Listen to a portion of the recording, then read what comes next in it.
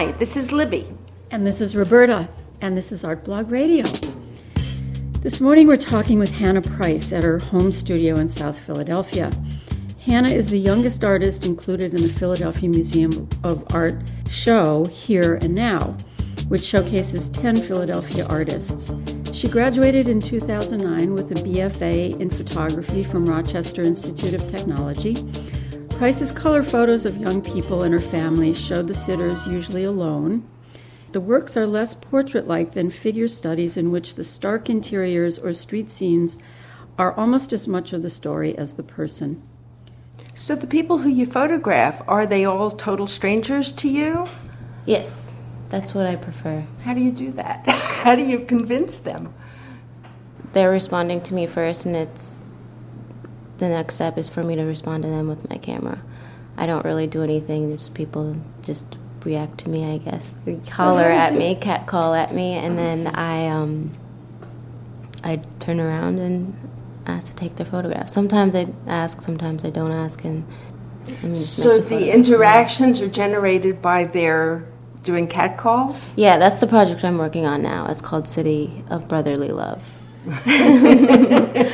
It's fun and it's really hard. It's really frustrating mentally to prepare myself for that or just know that it's going to happen. I mean, it happens every day. That's why I photograph it, because it's a new change, a part of my life. I haven't been used to it. It's a Philly thing. Yeah, it's definitely a city thing, and I find myself avoiding certain streets at certain times because I know the same people are always on the same corner. For sure. Have you ever done this at night? Because I'm sure the catcalls happen at night. Yeah, they happen all the time, and I'm sure any woman can relate to this. No, I don't go at night. I'm very cautious. There's certain people that I avoid and that I don't feel comfortable with. What can you tell us about these guys? Is there anything that characterizes them? They're just men. Darn. And, most of them happen to be black men on the street, Hispanics. There's very few times where a white man has said something to me, and that actually throws me off even more when that happens sometimes. Have you ever gotten a response from one of the men who you asked to take a photo of, and they said, "Oh, no way," or they? They think I'm flirting with them. They think I'm interested, and I have to be pretty blunt with that and say, "No, I just want your photograph." I have a fetish wall with photographs. I don't want anyone to follow me home. Totally. And do you give them your name or no? Yeah, some of them we exchange phone numbers. Some of them I continue to photograph, and some of them I don't. And then some of them just happen to be really friendly and good people. Once they realize that, that we're different people and it's not going to happen, even if you say something and it makes me feel uncomfortable, because I'm making them feel uncomfortable with the camera. And then a lot of people, it's just like a 5-minute session, and I don't really see them ever again. I remember that the first picture of yours that I saw was at PPAC, mm-hmm. and the one I have in mind is the two girls in the hallway, I think they were in. Can you tell us a little about that project? Yeah, that project is called Resemblance.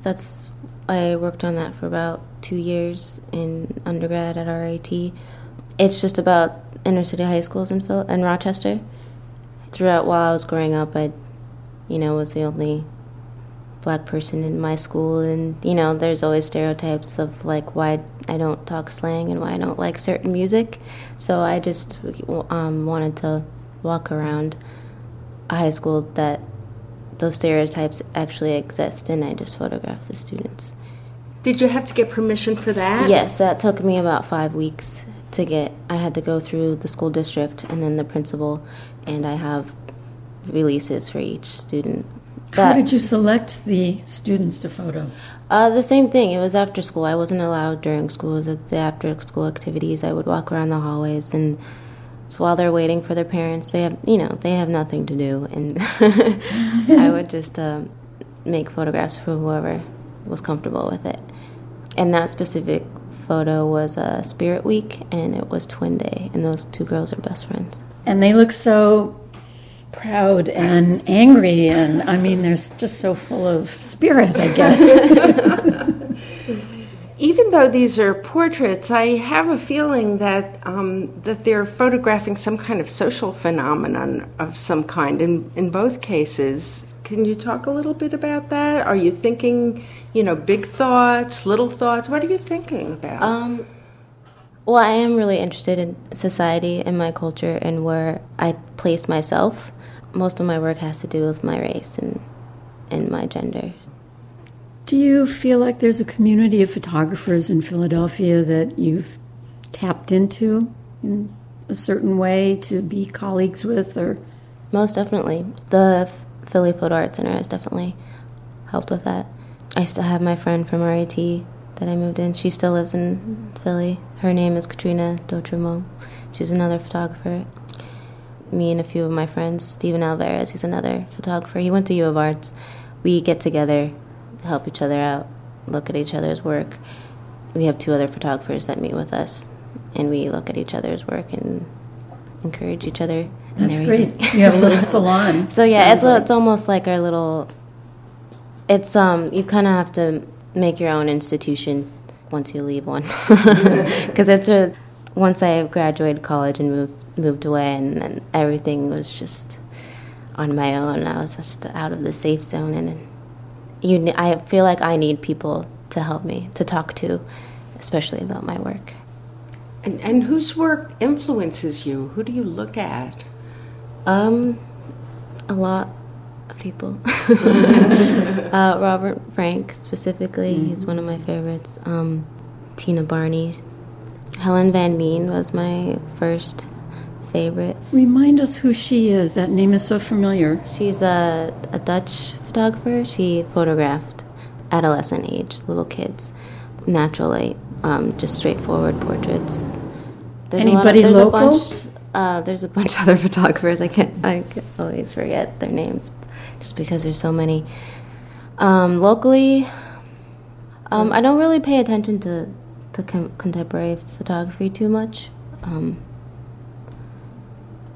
But a lot of my friends I do respect and appreciate, like Sarah Stolfa, Katrina Dotrimo, my other friend, Christopher Giannanzo. They are all a bit older and well more established than I am. Can you explain a little bit more about why you don't look at contemporary photographers so much? You mentioned Robert Frank, so you like to look back? I look at images in photography regularly, every day, through the internet and through different shows. Sometimes I go to Chelsea in New York. I know, sort of know what's going on, but I'm not too much involved in it, I guess. I don't pay attention to what everyone else is doing and their names, and I'm not on Facebook. I don't have a Twitter. There's very few blogs that I follow. I just find that everyone influences each other, so I don't want to fall into. It's kind of selfish, but I kind of need time for myself and my images and what. But I do look at. I have to look at photographs. I am influenced by what I see on the internet, what I'm attracted to. So I don't really pay attention to the names. I don't really follow. I guess I'm a weird person. Well, it's very interesting you're not on Facebook or Twitter. I mean, you must be one in a million 25. There. Yes, at 25 years old. What else don't you do? I was on Facebook in college. It's been over a year since I deleted my page.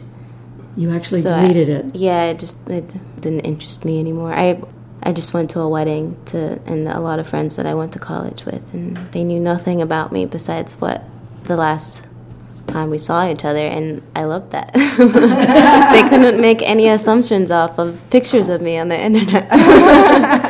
So I mean, it's not like I'm keeping anything from anyone. It's just I would rather personally tell them myself face to face. You're an old-fashioned girl. I enjoy talking to people. I love strangers, people interest me, and I'd rather share that experience than having nothing to talk about from seeing someone's Facebook page. So, Well, thank you so much, Hannah, for talking with us. We've been speaking with Hannah Price, young photographer in Philadelphia. Thank you. Thank you. Art Blog Radio is brought to you by theartblog.org. Thanks to our sponsors, including the Knight Foundation. Also, we want to thank Peter Crimmins, who makes us sound good. He's our editor. And thanks to Eric Biondo for his music. You can download these podcasts at theartblog.org/radio.